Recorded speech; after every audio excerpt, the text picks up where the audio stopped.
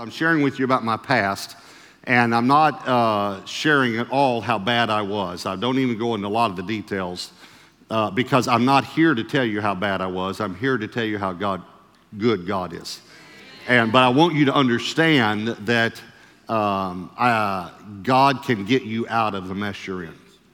Because when you understand a little bit about the mess I was in, you think, man, if God can do it for him, he can definitely do it for me, because I wasn't near that messed up. I remember one time at a habitation service. By the way, habitation's tonight. It's our prophetic presbytery, Sunday through Wednesday, and it'll be all the different campuses. So whichever campus you're attending, when it comes to your campus, please attend. But I remember one time Steve Doolin was sharing, and he said, I have a real bad past. He said, it's not as bad as Pastor Robert's. I thought, thanks, Steve. But I've shared with, of course, my wife knows my past, and then as our children got older, I shared my past with them. I didn't want to hide anything from them. And then sometimes they'll joke with me, about my past. And my daughter did that. She's 24 now. She's the one that's pregnant. But she, when she was 16, she was studying for a driver's exam. And they were in the kitchen at the table there, and I was in the living room, and I heard them. Debbie was quizzing her. And so Debbie asked her this question. If you get pulled over for a DWI, will they A, make you close your eyes and touch the tip of your nose with your finger, B, walk a straight line, C, take a breathalyzer test, or D, all of the above? My sweet 16-year-old daughter said, ask Dad, he knows. So that's why I'm preaching on rejection today. We're all born with rejection. All of us are. All of us experience it to certain depths, to certain degrees. You've experienced this, and I know you have. Here's the reason. Let me explain it to you. It's because we were all born rejected by a holy God. Now, that doesn't mean that God wanted to reject us as people. It means that because we were born sinners, we were separated, would be a better word than rejected. We were separated from God. So we were born with this sense of separation, this sense of abandonment, this sense of rejection. The great thing is we can be born again, accepted, is what the Bible says. Let me show you a few verses. 1 Samuel 15:23 says, because you have rejected the word of the Lord, he also has rejected you. Hosea 4:6, because you've rejected knowledge, I also will reject you. Genesis 4:7, God said to Cain, this is before he killed Abel even, if you do well, will you not be accepted? Now here's the only problem with that. We couldn't do well on our own. We could not do well. So that's why God sent his son Jesus. And then when Jesus comes in Luke 4:19, the first sermon he preaches in his hometown, he says one of the reasons he came is to proclaim the acceptable year of the Lord. It is now the acceptable year of the Lord. We can now accept God, and God can accept us. 2 Corinthians 6:2, for he says, in an acceptable time I've heard you, and in the day of salvation I've helped you. Behold, now is the accepted time. Behold, now is the day of salvation. And Ephesians 1:6 says, to the praise of the glory of his grace, by which he made us accepted in the beloved. We can be accepted in the beloved. Well, again, I grew up never feeling like I fit in. I grew up, I just feel with just this tremendous sense of rejection, and I'm going to share with you a little more next weekend of why I felt I had such a rejection problem, because it fits into the message more next weekend. But I just grew up always thinking I was different looking. I was goofy looking. I had an accident when I was 3 years old, and my two front top teeth went into my bottom lip and lodged in my bottom lip. And they had to be surgically removed. And then I had a lot of scar tissue, so my lip was much larger than it should be. Later, they went back in and removed scar tissue. I never thought they removed enough, because I just always felt like my lip was big. I remember when I joined the band, the band director just looked at me and said, wow, with those big lips, you can play the trombone. I remember thinking, yeah, and with those big feet, you ought to be a good dancer. I didn't know how to respond, to that. I was just a kid, But I always felt like my lip was too big, and I was real skinny growing up. I have overcome that. But I felt like, if I turned sideways and stick my lip out, I looked like a zipper. I just I don't fit in. I'm goofy looking. Can anyone here relate to this? I'm goofy. No one else is goofy. I'm goofy looking. I'm goofy sounding and talking. When I was young, I could not pronounce my R's. I had to go to speech therapy for the first 2 years of school. And if your name is David Smith and you can't pronounce your R's, well, big deal. But when your name is Wabut Mowis,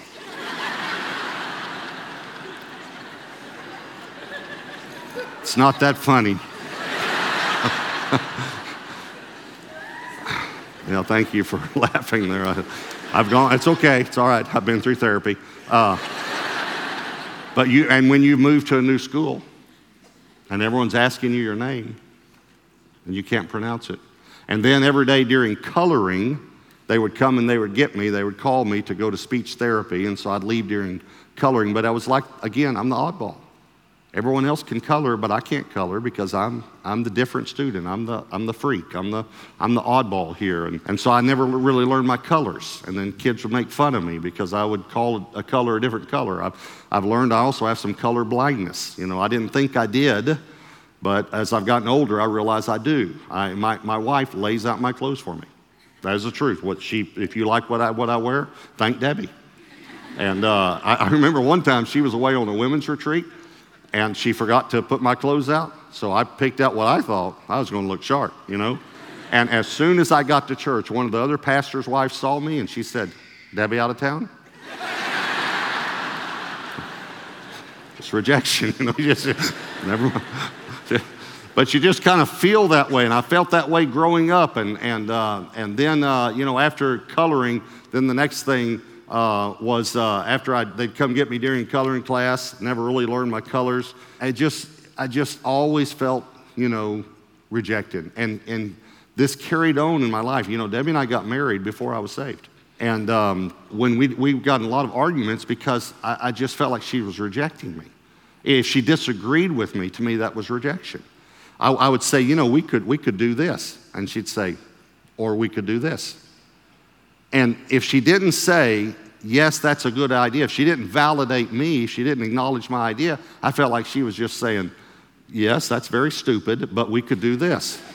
You know what I'm saying? I took it personally. Have you ever known anyone like this? Don't raise your hand if you're sitting beside them, all right?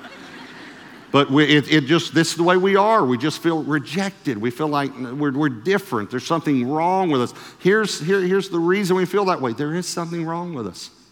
We have a sin nature. And God wants to redeem us. He wants to accept us in the beloved. And so when you talk to someone who has severe rejection, I remember this guy trying to help me. And he gave me a book called Dealing with Rejection. You know how that made me feel? I felt so rejected, Yes, thank you for the book on rejection, But I knew he was trying to help me. But when you talk to people who have rejection, you sense that. And people who have rejection, they have defense mechanisms. They will be many times very manipulative. Many times the people who have the rejection the most are the people who seem the most confident. Because they appear to be very confident so people won't reject them. Many times they have a problem with pride and arrogance, and yet insecurity and inferiority at the same time. They brag when they get around you. So when you try to correct them or speak into their life, they feel you're rejecting them, so they fight back. And they'll just chew you out. They've gotten really good at chewing people out. And they'll chew you out so effectively that it makes you feel like, it's just not worth it. It's not worth it to try to confront this person. And so people quit confronting you. And you think everything's fine, but everything's not fine. You're breaking relationships all around you. And I did this for many years. There are other people that when you confront them, they just break. They just start crying, and they just, and they tell you, you hurt me so much when you told me that. You just hurt me. What they're telling you is, don't ever do this again. Don't ever confront me again because it hurts me too badly when you do that. And please hear me. The only cure for rejection is to be accepted by God. And the only way you'll ever be accepted by God is if someone confronts you with the truth that you need God. You need God. And you can be healed by this. So because of this rejection, I tried to get involved in things. And I would do something and I could do it well. I did a lot of things well, but I wouldn't do them very long. I started playing the drums when I was young. And I was playing the drums for the youth group when I was still in elementary school. I was already playing the drums for them. So when I went to band, that was the thing where they said, well, you'll play the drums. And I said, I don't want to play the drums. And that's when the guy said, well, because your big lips, you can play trombone.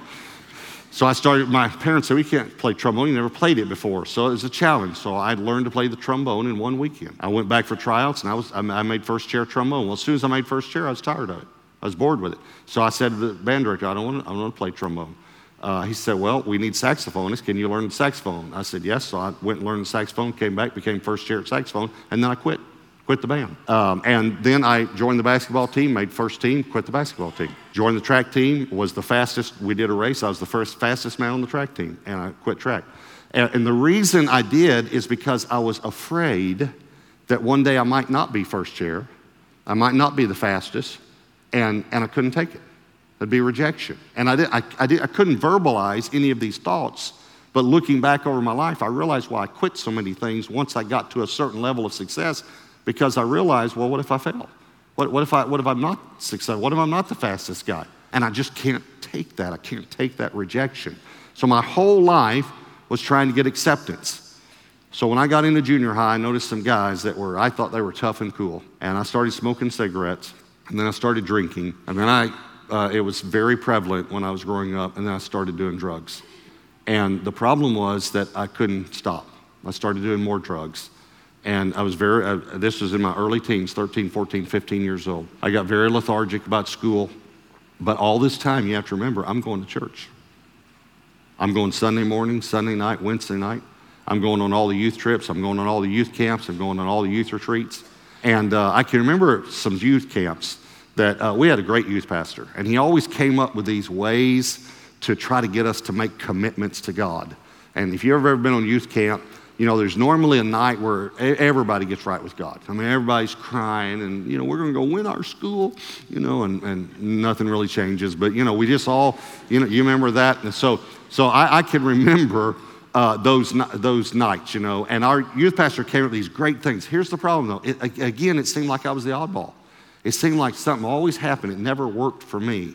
And I just felt like I was the goofy kid. So I remember this one time on youth camp, the youth pastor said, okay, I want you to go out into the woods, and I want you to find a piece of wood, a stick, bring it back. We're going to have a bonfire. We're going to throw the stick in the fire, representing our lives, that we are going to be hot for God. We're going to be on fire for God. We're going to burn up for God. We're going to say, this is my life for God.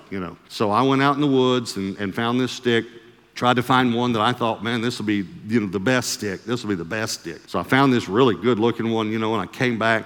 Everybody was doing it, so I went up there and I said, this is my life for God. I threw my stick in the fire, it hit another stick, rolled down the hill into the lake. And it seems, in every youth group, it seems like there's a commentator, is what I would call him, Someone that just talks incessantly about everything that's going on. This guy seemed to always just follow me around. I mean, he said, oh, Robert, look, your stick fell out of the fire. Oh, it's going down. Oh, your stick's in the lake. Hey, Robert's stick went in the lake.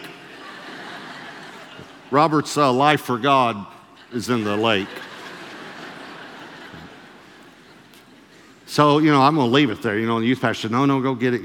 Come do it again, and he tried to help me. And so I went and I got my stick, and I came back and I saw this place where I thought, oh, this is a good place. It couldn't fall out. It's just a, real thing. So I put the stick right there. I just kind of placed it in. And it just seemed like it was a prominent place, in the fire. But the problem was that my stick didn't catch on fire.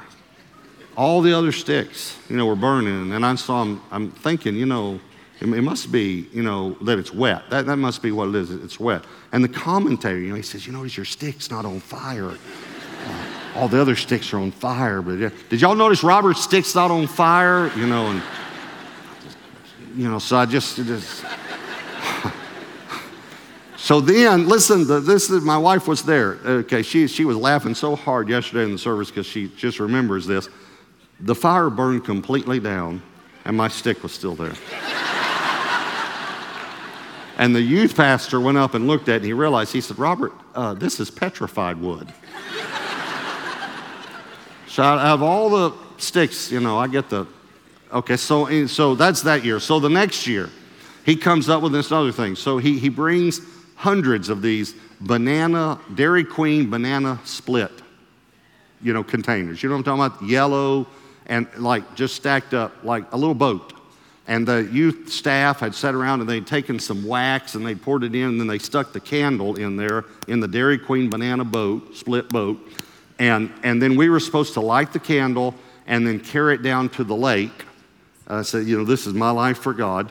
And then we're going to, set it in the lake, So I get this candle, I go through the line, they hand me one, but my candle keeps going out. It's like the real small wick on it, and I'm carrying along, and my candle goes out. But I don't want to say anything, so I just kind of keep going. Well, guess who's behind me in line? Yeah, the commentator. So the commentator said, wait, everybody stop. Robert's life for God burned out. So, so everyone stops, the whole youth group, they come, they light my candle, I'm walking along, it goes out again. Well, I don't want to stop, so, and I know I shouldn't do this. I know this sounds disrespectful. I just pulled my cigarette lighter out and held it up. This is my life for God.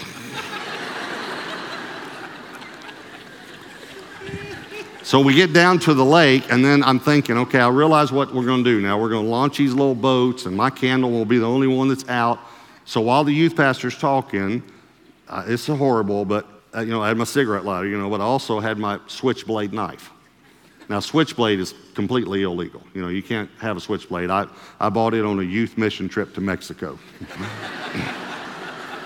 I actually bought 5 and sold 4, so I was a good steward even back then.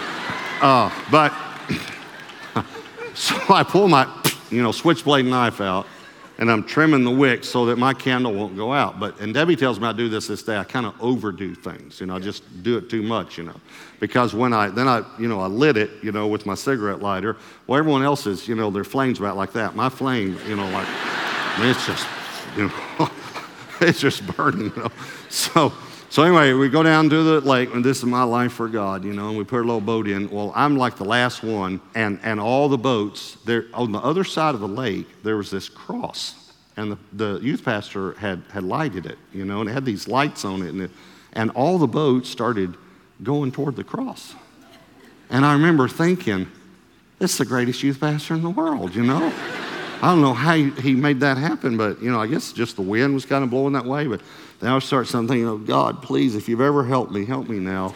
Please, God, and I'll live for you. I promise if my Dairy Queen boat will go toward the cross, Lord, I promise I'll live for you. I'll quit smoking as much, and I'll just, So I go up, my flame, is like, so I said, this is my life for God. Please go toward the cross, So I push it like this, and when I push it, it turned like that. And it started going this way. Whole youth group sent a commentator, Robert, your boat's not going toward the cross. You notice that? Everybody else's boat's going toward the cross. Your boat's not going toward the cross, Robert. So the youth pastor is standing on the shore. This is the lake, he's standing on the shore. He's talking to us, facing us. We're all sitting there, the whole youth group, over 100 kids probably, and it's all you can see. You can see all the boats going toward the cross in this one boat. Going like this. And then I'm telling the truth. My wife verified this story last night.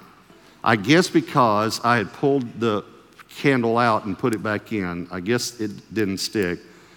The candle fell over, caught my boat on fire. It burned and sank. And the commentator commentated the whole, Robert, your candle fell over. Oh, your boat's on, it sank. Your boat sank, Robert. So I'm just telling you, some humorous stories rather than in some of the hurtful, bad stories, But I just never felt like I fit in. And I was always offending people. I was always hurting people's feelings. Can I just say something about this? Because this is what happens with rejection. Hurt people hurt people. Hurt people hurt people. Let me say another way. Offended people offend people. And I was always offending people. I didn't know it then, but what I was doing was I was trying to reject you early in the relationship before we got to be good friends, because I just figured eventually you're going to reject me. And so if I go ahead and reject you now, and then you reject me now, then it won't hurt as much when you do. I was scared to death when I fell in love with Debbie. I was so scared because I knew one day she'll reject me. One day she'll leave me. I had such a deep sense of rejection. And I remember in that motel room with that evangelist that was trying to help me and trying to mentor me in some areas. And he was asking me about, are you sure you're saved? I know you walked the aisle when you were young, but you've been involved in so much sin and you've got such a rejection problem. And he was talking to me about this. He said, do you really know what it means to be accepted by God? Do you really understand to be forgiven, that God loves you? And it was just foreign language to me, the things he was saying to me. And he said, Robert, maybe, this is what brought me to Christ, this last statement that he said. He said, Robert, maybe you've never laid your rejection on the cross. And thankfully, I was under so much conviction that I said to him, I don't think I've ever laid anything on the cross. And that's when I gave my life to Christ. And I knew that I was tired of living that way. I knew I was tired of always being afraid that someone wasn't going to love me or wasn't going to accept me or wasn't going to reject me. And when I gave my life to Christ, I knew that God accepted me, that he loved me. I remember a few years later after I got saved, I remember I'm going to tell Debbie everything about my past. I'm going to open up with her and tell her everything. And we sat down one night and I told her I said, this is everything I've ever done that nobody knows about. This is how bad I really am. And I remember at the end of it, tears in her eyes, she said, I still love you. I still love you.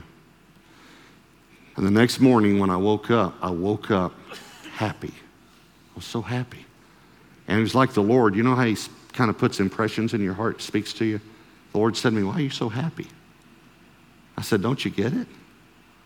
I said, there's one person that knows everything that I've ever done bad and still loves me. And the Lord said to me, just one? He said, son, I know everything you told Debbie and everything you forgot to tell her. I know it all. And not only do I love you, I died for you. I want you to bow your heads and close your eyes. And I'm asking everyone, every campus, and if you're in an overflow room, I'm so glad you stayed even though there wasn't room when you got there in the main auditorium to the campus you're attending. I'm so glad you're here. But here's let me just let you know, I'm asking you to close your eyes just so you can have a private moment with God. I'm not trying to manipulate you or play on your emotions or anything like that. I just want you to be able to have a moment with God. That's really what church is. Church isn't about whether the music was good or we liked the teaching or not. It's that we had an encounter with God that day. So I want you to just have a moment with God. Every person, everyone. And I want to know if there's some of you here that relate to what I was saying. You feel like that's me. My whole life, I felt like the outcast, the oddball. And I'm tired of it. I wanted to be accepted, and people, and there are a lot of men this way. Everyone would think you're the tough, cool guy that's got it all together. But you know how you feel on the inside. I want to help you. I want to help you today. I'm asking you if you've ever laid everything on the cross. And that's what I'm asking you to do at every campus right now. If you want to give your life to God, really give your life to God, give everything to God, lay everything on the cross, I want to help you. I want to help you by simply leading you in a prayer. As I pray out loud, I'm just asking you to pray in your heart. God can hear your heart. And just in your heart, I want you to give everything to God. If you're sick of it, you're tired of it, you're ready to give him everything. As I pray this prayer, you just repeat it in your heart. Just tell God this right now. Just tell him. Just say, dear God. Just tell him that in your heart. Just say, dear God, I ask you to forgive me